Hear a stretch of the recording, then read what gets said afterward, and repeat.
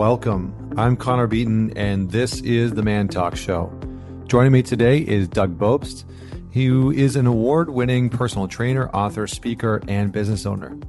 Those credentials, however, and accolades are really a result of his own transformation. He's a former felon and drug addict, sentenced to months in jail due to being found guilty of possession with the intent to sell.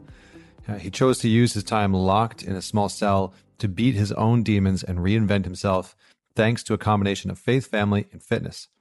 He since has helped hundreds of people improve their health and wellness and written 3 books over the course of the last few years, which are really a reflection of his personal story. The first one is From Felony to Fitness to Free. Next is Faith, Family, Fitness, and his latest book, The Heart of Recovery, where he interviewed roughly 50 of the most inspiring individuals who have all beat addiction from all walks of life with hopes of helping others get into recovery. So on this episode, we dive into a number of different topics, but clearly one of the main things that we talk about is Doug's personal story. So we dive deep into his past, into what led him into a life of a little bit of crime and drugs and his addiction. He shares his own personal experience with his addiction, which is very powerful considering that over the years of working with so many people, what I've come to realize is that addiction touches us all. Addiction is probably a part of your life in some way, whether you know it or not. Addiction has definitely played a part in my life and my upbringing.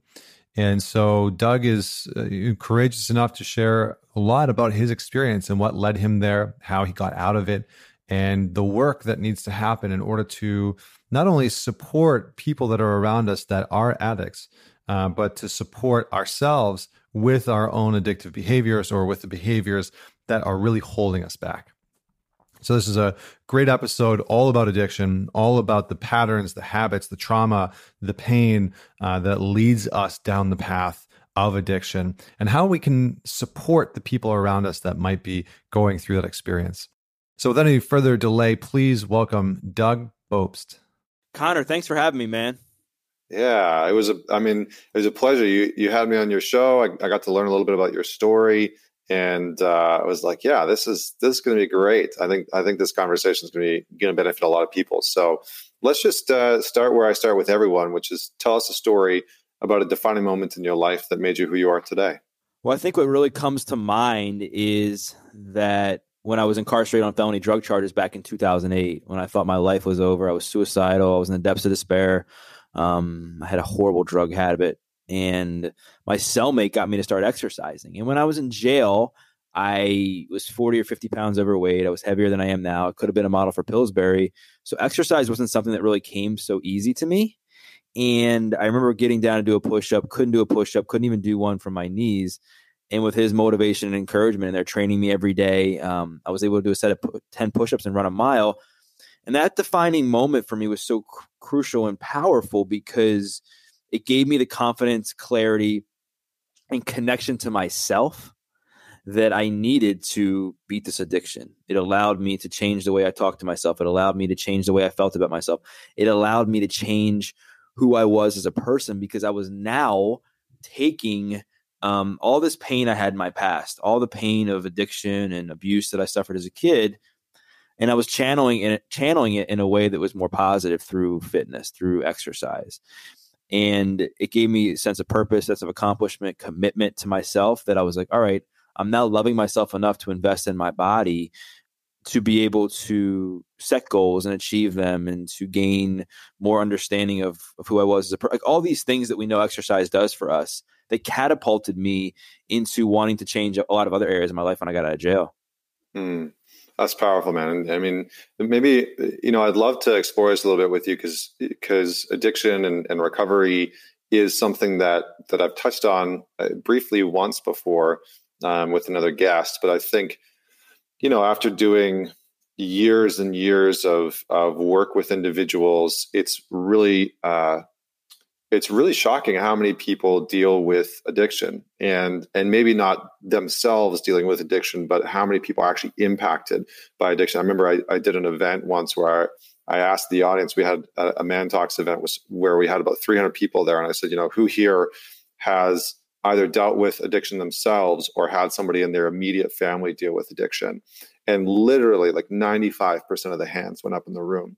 And so it's really fascinating, because I think it's one of these things that most people are not talking about. A lot of people are not unsure how to handle. And so maybe just give us a little bit of context as to, what did life look like for you that led you into addiction, that led you into those spaces? A lot of self-medication and self-sabotage from my childhood. I dealt with a lot of trauma. I dealt with abuse of every kind. I was bullied in school. I grew up in a divorced home, and I was always the kid who loved sports, right? I loved playing sports. I loved watching sports. I liked collecting baseball cards. The issue, though, was that I couldn't run, I couldn't jump, and I was uncoordinated. So I was always the last kid picked. I was always the one getting cut from the teams, even though I would see all my friends and people that I hung out with making these teams. I think at the end of the day, what really hurt me the most was being picked on in school a lot and told that I looked like I had Down syndrome, and that I was fat. All these things that I started to believe, because I started to believe these lies that I was telling myself and that other people were saying to me, because I just had no confidence in myself. I had no swagger that was I got to step up and just say, I don't believe any of these things. Right. And I just got to a point when I was 14 where I just was so unhappy with who I was. I was so unhappy that, I didn't have a girlfriend. I was so unhappy that I was horrible at sports, that the first opportunity I got to numb myself was when I started smoking pot, which is funny now, looking back, that was gosh, almost 20 years ago, and pot's legal everywhere. Right. But back then it was a really stigmatized thing. And one hit off a marijuana pipe turned into me smoking every day. And I felt this monkey come off my back in a way that was soothing. And I felt at peace with myself. And I felt all the problems that I once thought I had were now gone. And it gave, and pot gave me that. Mm-hmm. Right. Yeah. Yeah. I think what's interesting is the avoidance of feeling the hard things, of feeling shame or feeling not enough or feeling the lack of. And I think that's one of the things that a lot of people that go down that path struggle with. And, I'm interested in learning more about the sort of mindset, because I think one of the biggest challenges for people that haven't had an addiction or haven't labeled that they have an addiction is that they probably know someone in their life that has or is struggling with that. And one of the biggest gaps is trying to understand the mind of an addict, right? Why they're doing certain things. And I think that can be one of the most challenging things, right? Especially if you have a parent or a sibling or, a child that is going through addiction. It can be very challenging to try and understand the mindset of why they keep choosing that behavior. So can you give us a little bit of insight into what it's like to be in that mind frame? So you started smoking pot. Where did that go? Tell us a little bit more about your journey and a little bit more about the internal mindset that was going on. Yeah. So, once I started smoking, it's just, I was oh, okay. I can numb myself out and not think about my problems by smoking pot.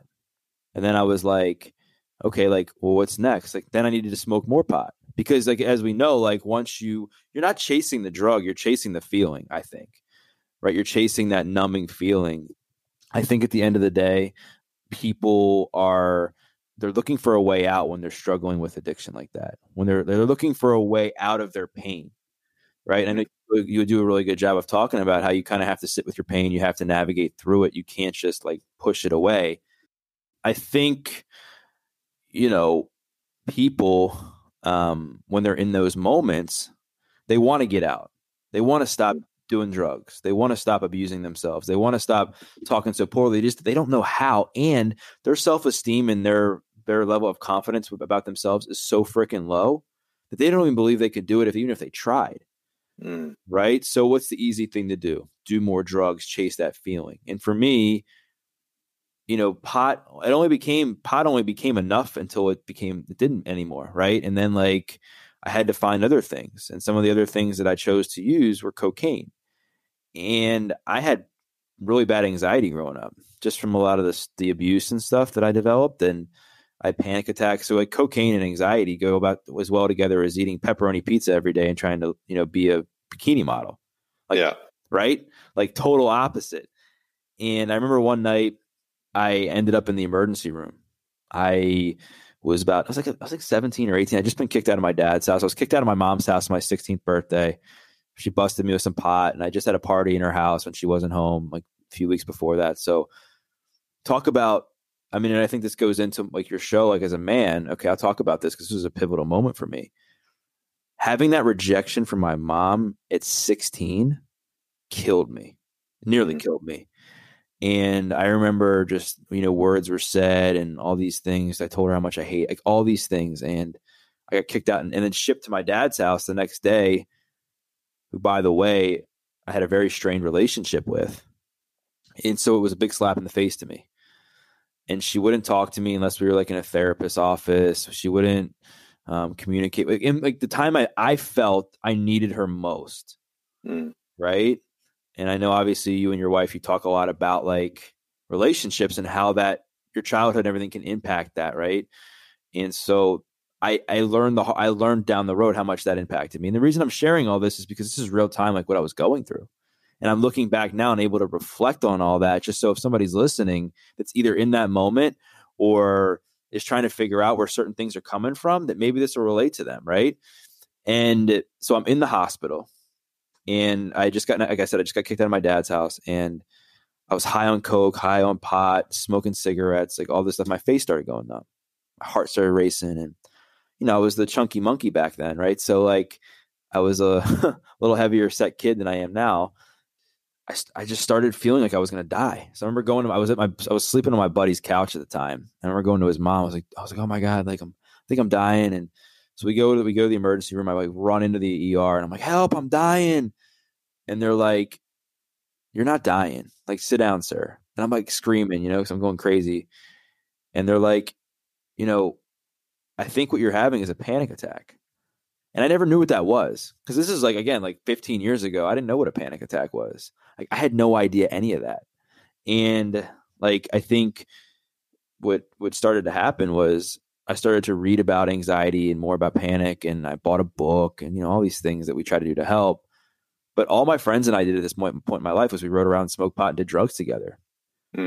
So I couldn't do that. Like I was like, all right, how can I still hang out with my friends and get high without having a panic attack? And the thing is, I couldn't without another external substance coming to my life. And that's where I found Oxycontin, was because, pragmatically, they'd be like, all right, Doug, like if you want to stop having panic attacks, stop doing drugs and change who you hang out with. That would be like the logical answer. Well, I chose the opposite. And I think where that led me was a 5 milligram Percocet to then numb the pain of the anxiety, the drugs, everything else at that point in my life, snowballed into 300-400 milligrams of Oxycontin going in my nose every single day. And I had I'm not blaming anybody for my actions other than myself. I will say and be honest that I didn't know how addictive it was. Like I knew I wasn't putting kale in my body, but I didn't know that like it was going to affect me in that way. I was like, all right, it's not heroin. It's okay. Yeah. And so, and that kind of led me down into a terrible place, which again, I ended up in jail. Did that answer your question good enough? Like, yeah. No, it's good, man. It's good. Unpacking that journey, I think is important, right? Because it's like these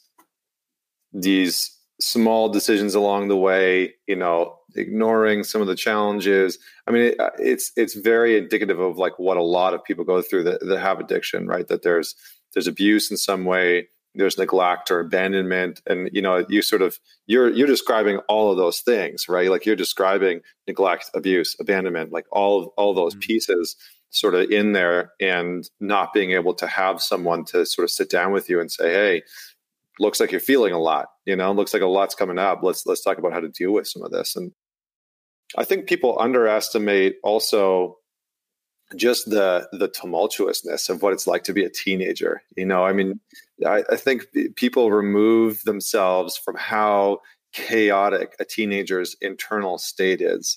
Like I remember being a teenager and I was a disaster. I was a complete mess. And if people would have met 14 or 15 or 16-year-old me, I'm like, who the hell is this kid? Right. But I think you go through puberty, you start having testosterone course through your body. I mean, you're getting boners on the bus, you're getting picked on, it's a melee of a bunch of different things, right? And that sensory overload can lead us to wanting to find ways to sort of cope or numb or deal with the situation. I want to talk just briefly because you've written a really interesting book called The Hard Recovery, and you sort of talk to real people about their stories, their lives, and I think it's important to bring some of these stories to light. And not that we need to talk about other people's stories, so we're going to stick with yours. But speak to some of the epidemic that's happening in the States, because I think one of the things that, again, what other we sort of hear about the war on drugs. We hear about how easy was it for you to actually acquire drugs? Well, back in the day, it was quite easy. I mean, because once you're around it enough and you immerse yourself enough in it, that's all that's there. So all my friends, all we did was smoke pot, and so it was easy access that someone in our circle knew where to get it, right? And it's just the more drugs you did, the more people you met, the more people you knew. So it just turned into this easy opportunity to be who's getting drugs today? And then I became the supplier. I became the guy that was moving pounds of pot a week, hustling, making money, but putting all my profits up my nose, right? I remember it was I don't know if you ever listened to Biggie Smalls back in the day. Yeah. But he wrote that song, The 10 Crack Commandments. And I broke every commandment there was, probably most of them. And so literally I was just bleeding money because I was just putting stuff in putting all my profits in my nose, going to strip clubs, all these things. And then so as I started selling people more drugs, I started meeting more people who were in the community. I started getting involved with more people that were just not okay with, we're not okay with the fact that I didn't have drugs. If I didn't have drugs, you weren't cool to be around. They were like, oh, unless you got my drugs, don't come around. And I started really learning that, in the community, a lot of people, unless you have something for them, it's they're really not truly connected. Does that make sense? Mm-hmm. Yeah. It's more about the drug than it is the connection and the camaraderie and the friendship, right? Yeah. I mean, I think what I've heard some people talk about is nothing mattered other than the next hit or the next drink or the next, rail or whatever the case may be. And so everything was sort of geared towards that one focal point. But when you look at the current situation, in the United States, and you look at the sort of epidemic that's unfolding, how easy it is to access to get a lot of these drugs, especially prescription drugs, really Oxycontin, they're the epidemic now, right? It's more people are dying from that, more people are using those types of drugs. Why do you feel like that is? What's happening in the system that is allowing us to be able to access all those types of drugs? Do you feel I'm just curious to get your personal opinion, having been immersed in that space. How people are getting them now? Not necessarily how they're getting them, but more so how is the system set up for that type of easy access? I think it's a lot harder now than it used to be. I think that's why you're seeing a lot more deaths because of fentanyl, because they've cracked down on a lot of the doctors. They've cracked down on a lot of the pharmacies. I mean, back in the day, I had people working at pharmacies. I knew people that had access to these pills, and the cost of them was so much cheaper than it is now. And I think there's so much greed out there, right? For people who are selling them, whether it's a doctor, whatever, they're like, oh, if I can make a couple grand here in a few minutes by getting a script or pills or whatever, I'll do that. And I think people, once they hit that point that once they get in that cycle of addiction, the high almost becomes more like, how am I going to get it and where am I going to get it from, than the fact that you're doing it. Like the fact that you're doing it, it's like once you do it, it's like almost like, oh, now what? Now I got to chase the next high. Now I got to chase the next, thing that's going to be put into my body. Does that make sense? Yeah, it's almost like a game, right? It is. It's like it's a very sort of like game mentality. It's like, I'm going to pursue this thing that's going to make me feel good. I'm going to get to win, right? Like, yeah, I can see that. I can see that for sure. Okay, so fast forward a little bit. What happened in terms of going to prison? What was that like? Just maybe unpack that time in your life for us a little bit. Yeah. So like I said, I was selling copious amounts of pot back in 2008, and Cinco de Mayo, everything kind of came to a head.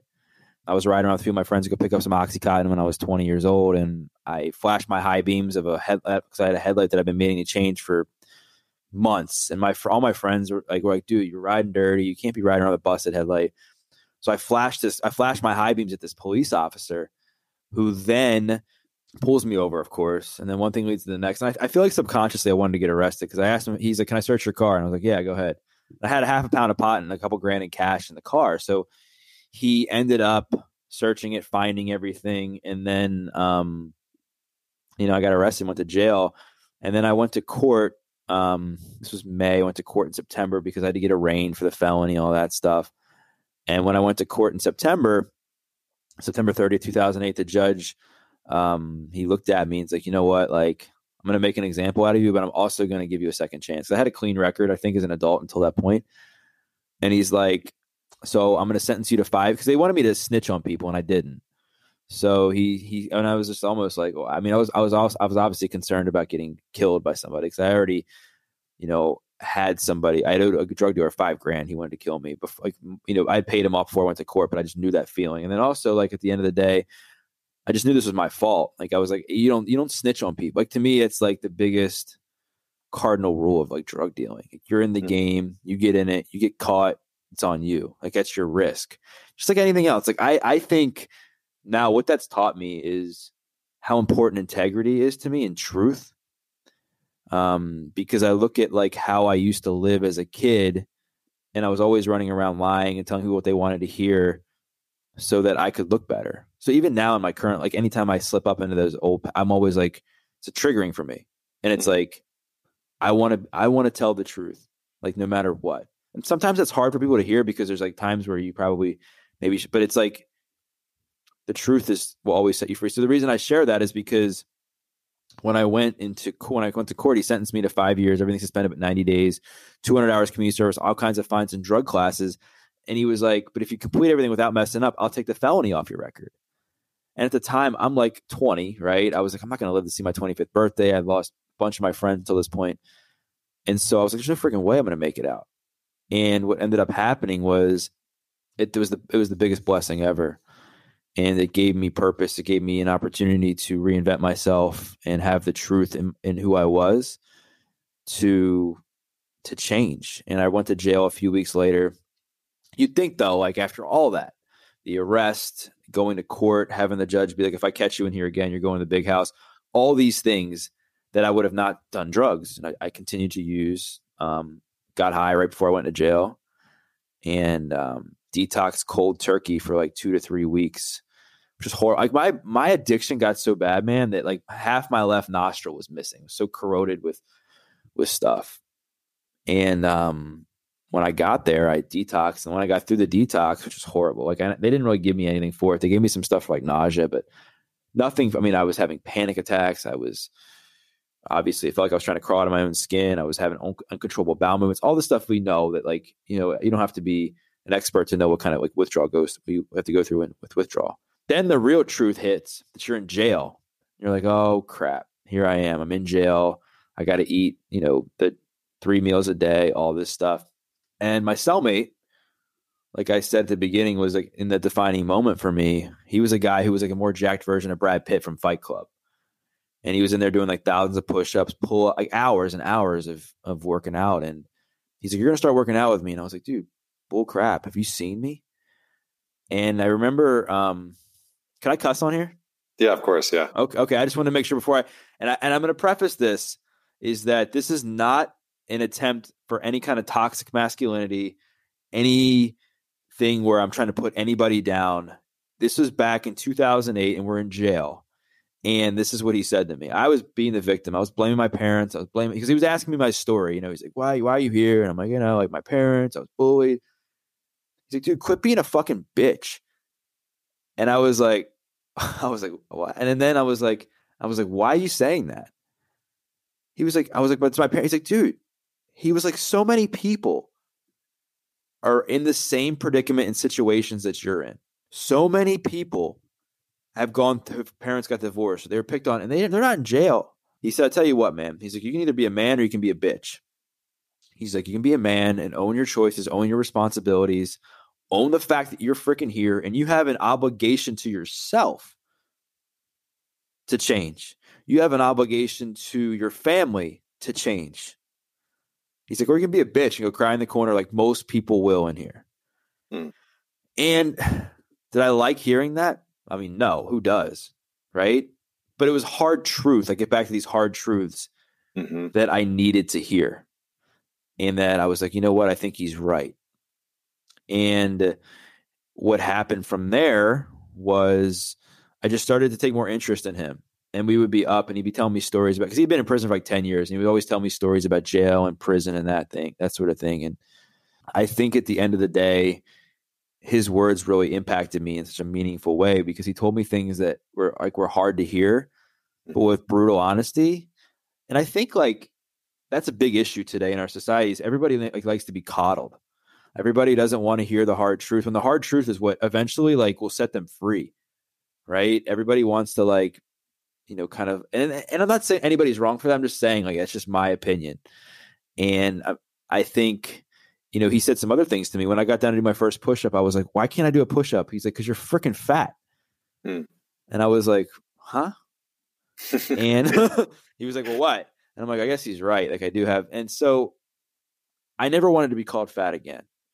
I never wanted to be called a bitch. I never wanted to be called any of these words again. So now it's okay, where's my responsibility in this? Where's my act? Where's my ownership?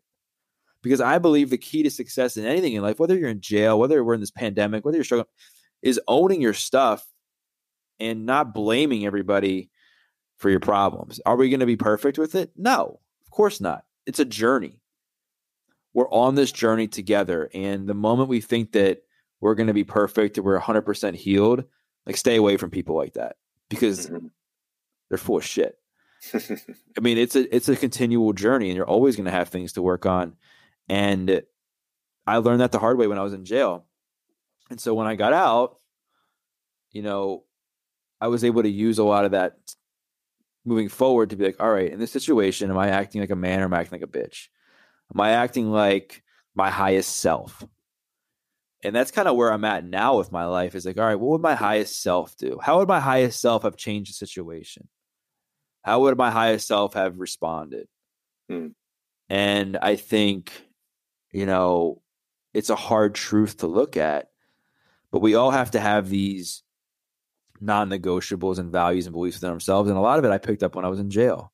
So my biggest setback became my biggest blessing. And I think it's really hard for people to hear that because so many people, when they're in the thick of the mud, when they're in the thick of things, they say, fuck, my life's over. Shit, I'm emasculated. I shared it. Should I kind of keep going? Yeah. And I shared a story yesterday on my Instagram where I felt completely emasculated as a male, where this was 3 years ago, where I thought I had everything together. I think I'm a very attractive guy. I'm confident in that, not in an arrogant way. When people tell you look like Mark Wahlberg, I think you got to be you got to be somewhat attractive, right? Half kidding, but I do get that a lot. But anyway, I just I had written some books, and I was a good guy who just I thought was a hard worker. All this. Well, anyway, I got screwed over I was dating a girl for a few months, and in my gut, I knew something was off. I just knew something was off. And I remember we had all these deep conversations about what we wanted, but just the whole time I was she was asking me these weird questions, and I was there was something off, and I couldn't tell what it was. So New Year's Eve 2017, I found out I was like the side piece, and I was in her phone as Lauren. And I remember sitting there with her because I had to, and I found out it's like, I think like the universe, God, whatever you call it, provides you and whatever, provides you the truth. It will provide you the truth. And we're sitting there. My phone happened to die.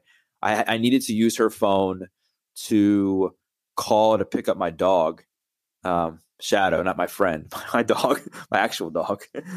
Sorry, we were talking about jail, so I don't want anyone to think that's what I call my friend. Like but anyway, so, and I ended up just going through her phone, and I was like, why am I in here as Lauren? And then she told me that she had a boyfriend. I was like, shiny your object. And she wanted me to stick around. And I was like, no way. Like, are you like, if you're doing this to your boyfriend, like, what are you going to do to me? Mm-hmm. And afterwards, as hard as that was, and I wasn't like in love or anything. I wasn't at all. But as a man, I felt so emasculated. I felt ashamed. I felt embarrassed because, like, here I am, like, supposed to have my life together, talking to people about, surrounding yourself with the best people and all these things I've been talking about now for the last 7 or 8 years. And here I am. I just got completely blindsided. And I hit another moment in my journey where I had the choice to be a man or a bitch. And for a while, I was acting like a little victim. And I was so upset with myself. I was so ashamed. And I remember I had a coach be like, Doug, like, you're going to either be a victim or you're going to be a victor. He said the same thing in different words. And he was like, are you really going to let this he's like, you have such a special gift in this world. Are you really going to let this bring you down in the way it's brought you down?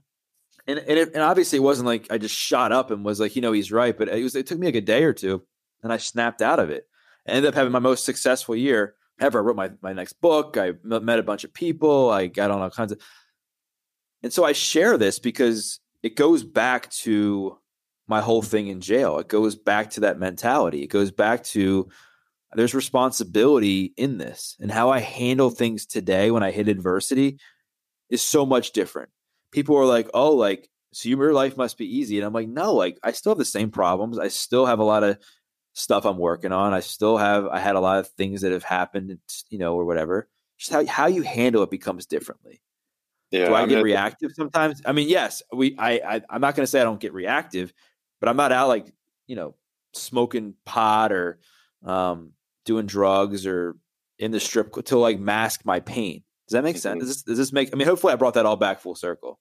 Yeah. No, 100%. I mean, I think one of the interesting things that you kind of dropped in there was the concept of the victim, right? And I think the victim left unchecked can really start to spiral. And the victim left unchecked, and this is what happens for a lot of addicts, right? Is that they experience abuse, they experience abandonment, and all of a sudden the victim gets so strong that they merge with it, right? They fuse with it. Like psychologically, we'd call this fusing with the victim.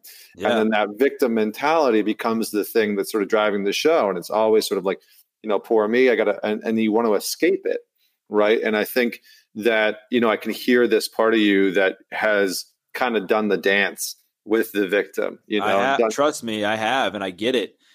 And I see a lot of it, and I can tell. I mean, and that's not to say I think we're all human, and we all will play the victim at some point in our lives. I mean, continually.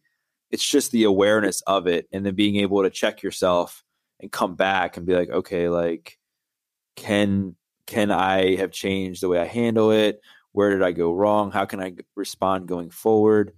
And that's what's different, I think, with where I am now and before, because before, just easy to be the victim. It's easy to be the victim. And you see, like, I've gone through a lot of therapy. I've done a lot of different modalities of healing just because I've always like, even though something's worked for me and I've continued to work, I'm always like learning about different things because I want to like continue to evolve in areas that I'm passionate about. And obviously being the victim is a trauma response. It's a response to something internally where you don't feel valued yourself. And so feel so good about yourself. So blaming other people makes you feel bad. Well, and at the end of the day, what I've learned, and I don't know if I'm the only one, that when you blame other people, it feels really good for like a minute. And then afterwards, when you kind of come back down, you're more ashamed because you're like, wow, like I should have handled this differently, or, and it's just the same when you like snap on somebody. Yeah, it's a lack of self leadership, self power, right? We give our power away in those moments where we blame other people for our circumstances, even though they probably have a part in it.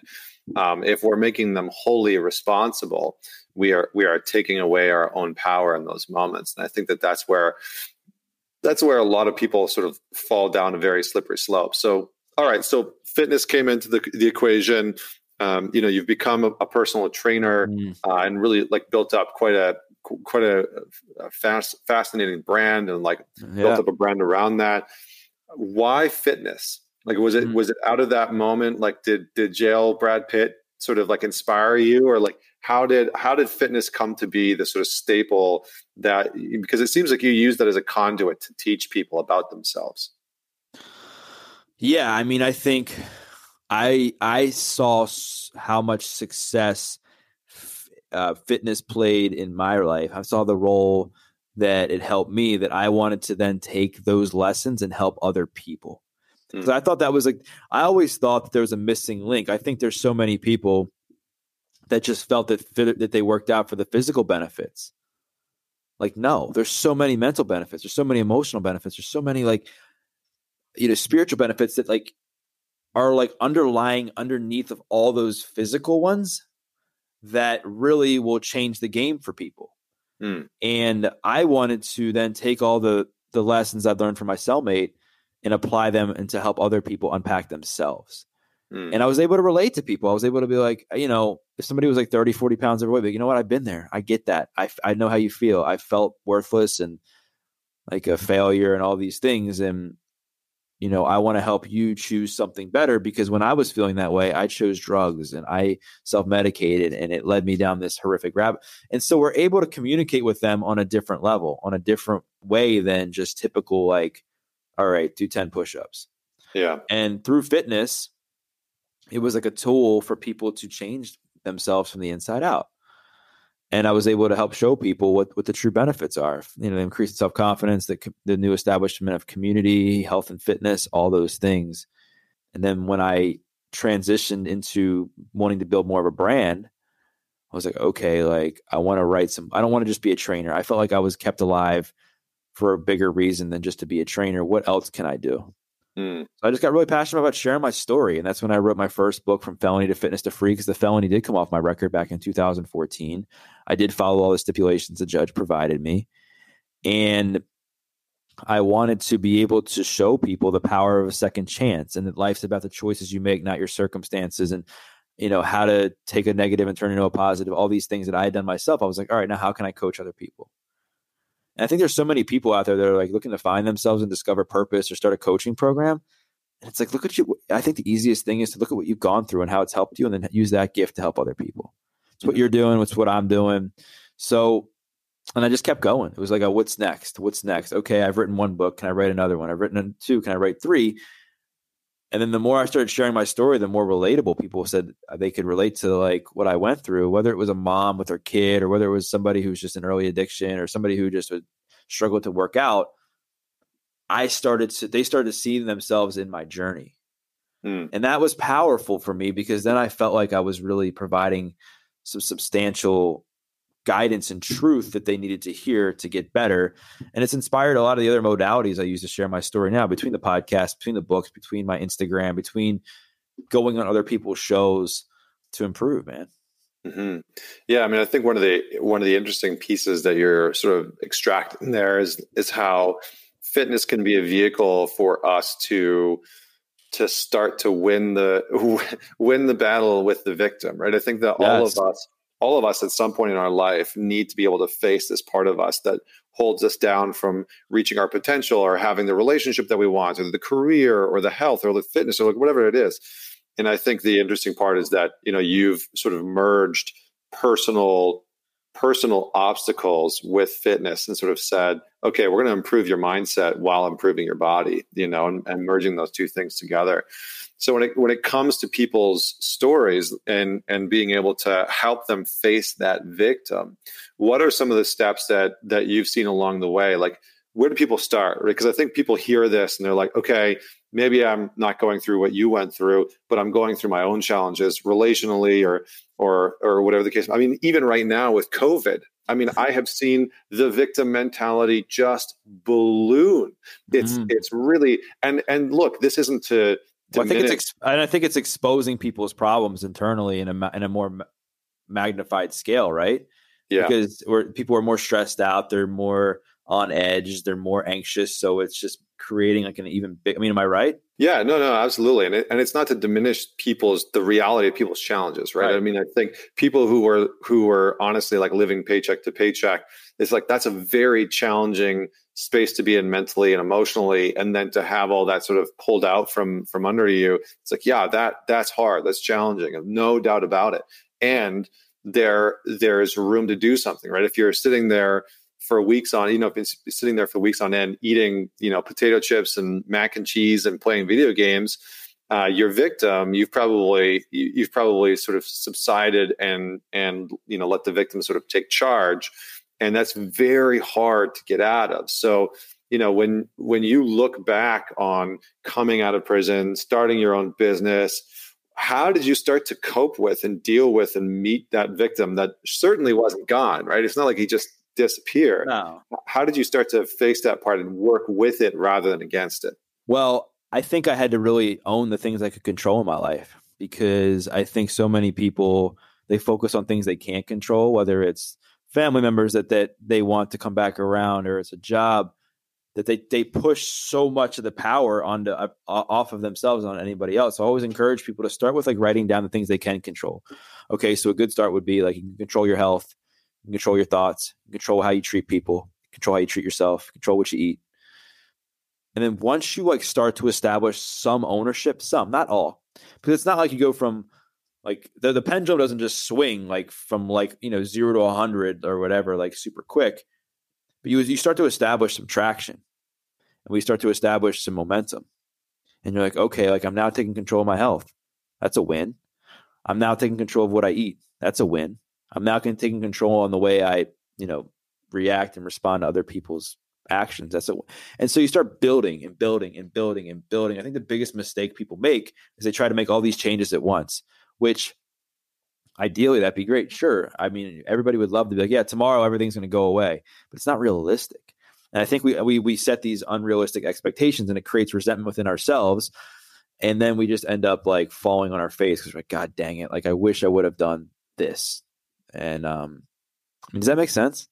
Mm-hmm. Yeah, 100%, man. 100%. And that's what I tell a lot of my clients is like, even during COVID right now, like, what can you control? Well, you can control how much media you watch, control who you follow on social media, control what you eat, control whether you're going to go out for a walk today. You can control whether you're, who you're going to surround yourself with. Like, I am so picky about who I spend time with. And I'm almost to I don't want to be arrogant that like, if you're not adding value into my life, and if it's just, I think it just goes back to, I want to accomplish some great things in life.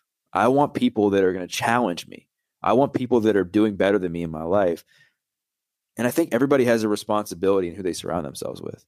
Mm-hmm. And if they want to create change, get in the arena with people who are creating change. Mm-hmm. Don't get in the same arena you've been in with people that are pessimistic and dragging you down and don't have goals and aren't aligned with you. And every day I'm learning more about what I'm aligned with, who I'm aligned, because I think it's the more work you do, you start to unpack even more truth about yourself. Mm. Right. And I think, I'm learning even more. I'm taking this boundaries course from your buddy, Mark. And the more you sacrifice your truth and what you want, and you relinquish control over, and you let other people control how you live your life, like, it's going to impact you. Mm-hmm. And it's not like, it's not a once, what you do it once and you wash your hands of it. It's an everyday thing. So you can also control, like, going back to my original point, like, what you're choosing to invest your time in. Like, there's no better time than now to invest in yourself. You don't have to, I'm not saying you have to like start like a $10,000 course, but you can certainly, there's so many people offering things that at a discounted level, at freemium, like all these things, if you want to improve, that are experts. There's also a lot of time for you to spend like really working on your health and, some daily habits. Because eventually this pandemic is going to be, Lord willing, it's going to be gone and people are going to be able to get out. But the habits we're creating aren't going to be. So if you're spending the next 3 months getting into this victim mindset now and drinking every day and doing all these things, it's not going to go away. As a matter of fact, it's probably going to become even more rampant, because then there's going to be a whole other level of stress added that now it's like back to reality. I got to start showing up to work now every day. I got bills that I got to pay off. These forbearance is over. Like I got to start paying bills again. Yeah. So, yeah, I think, how we show up in this time of downturn, how we show up in this time of lockdown, I've said it before on the show, is like isolation equals amplification, right? So everything's being amplified right now in our lives, whether that's the victim within us, whether that's the inner critic, whether that's the pessimist, like all those different parts are all being amplified.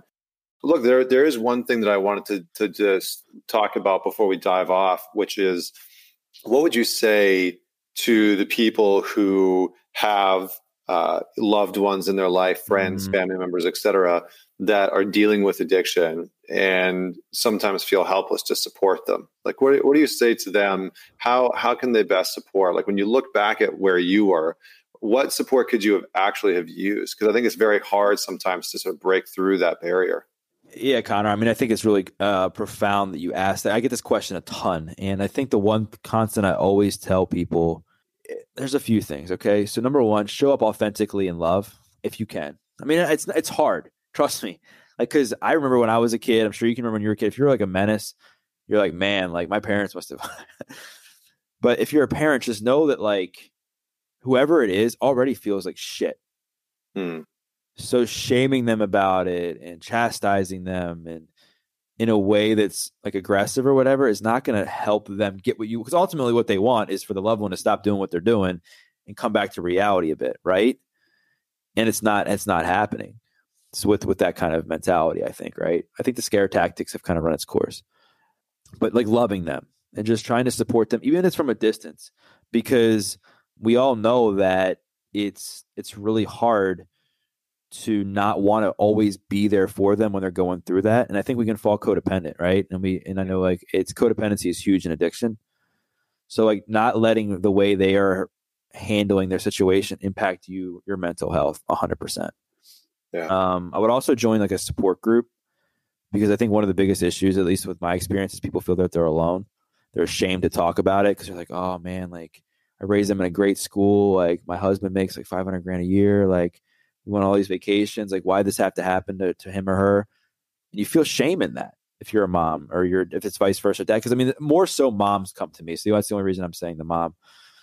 And just when you join a support group, you're not alone. Plus, you're able to like vent to people about the issues, and like you're able to bounce ideas off each other. And they're typically in some of these support groups, there's therapists and there's people in the addiction community who have experience in dealing with this stuff that they're able to help.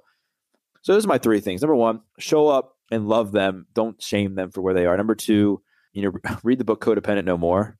I don't know if have you read that, Connor? Yeah. I've recommended it to a few people. Yeah. And just know that like, it's going to be really hard not to fall in that codependent trap.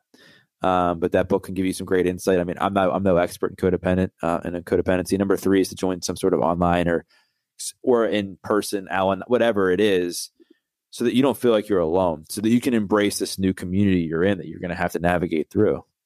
Nice. Awesome, brother. Awesome. Well, if people want to learn more about you and the work that you're doing, where can they go? Where can they learn more about you? Yeah, I'm pretty active on Instagram at Doug Bopst. And then, my podcast, The Adversity Advantage, where I interview people from all walks of life on how they've overcome trials and turned them into triumphs.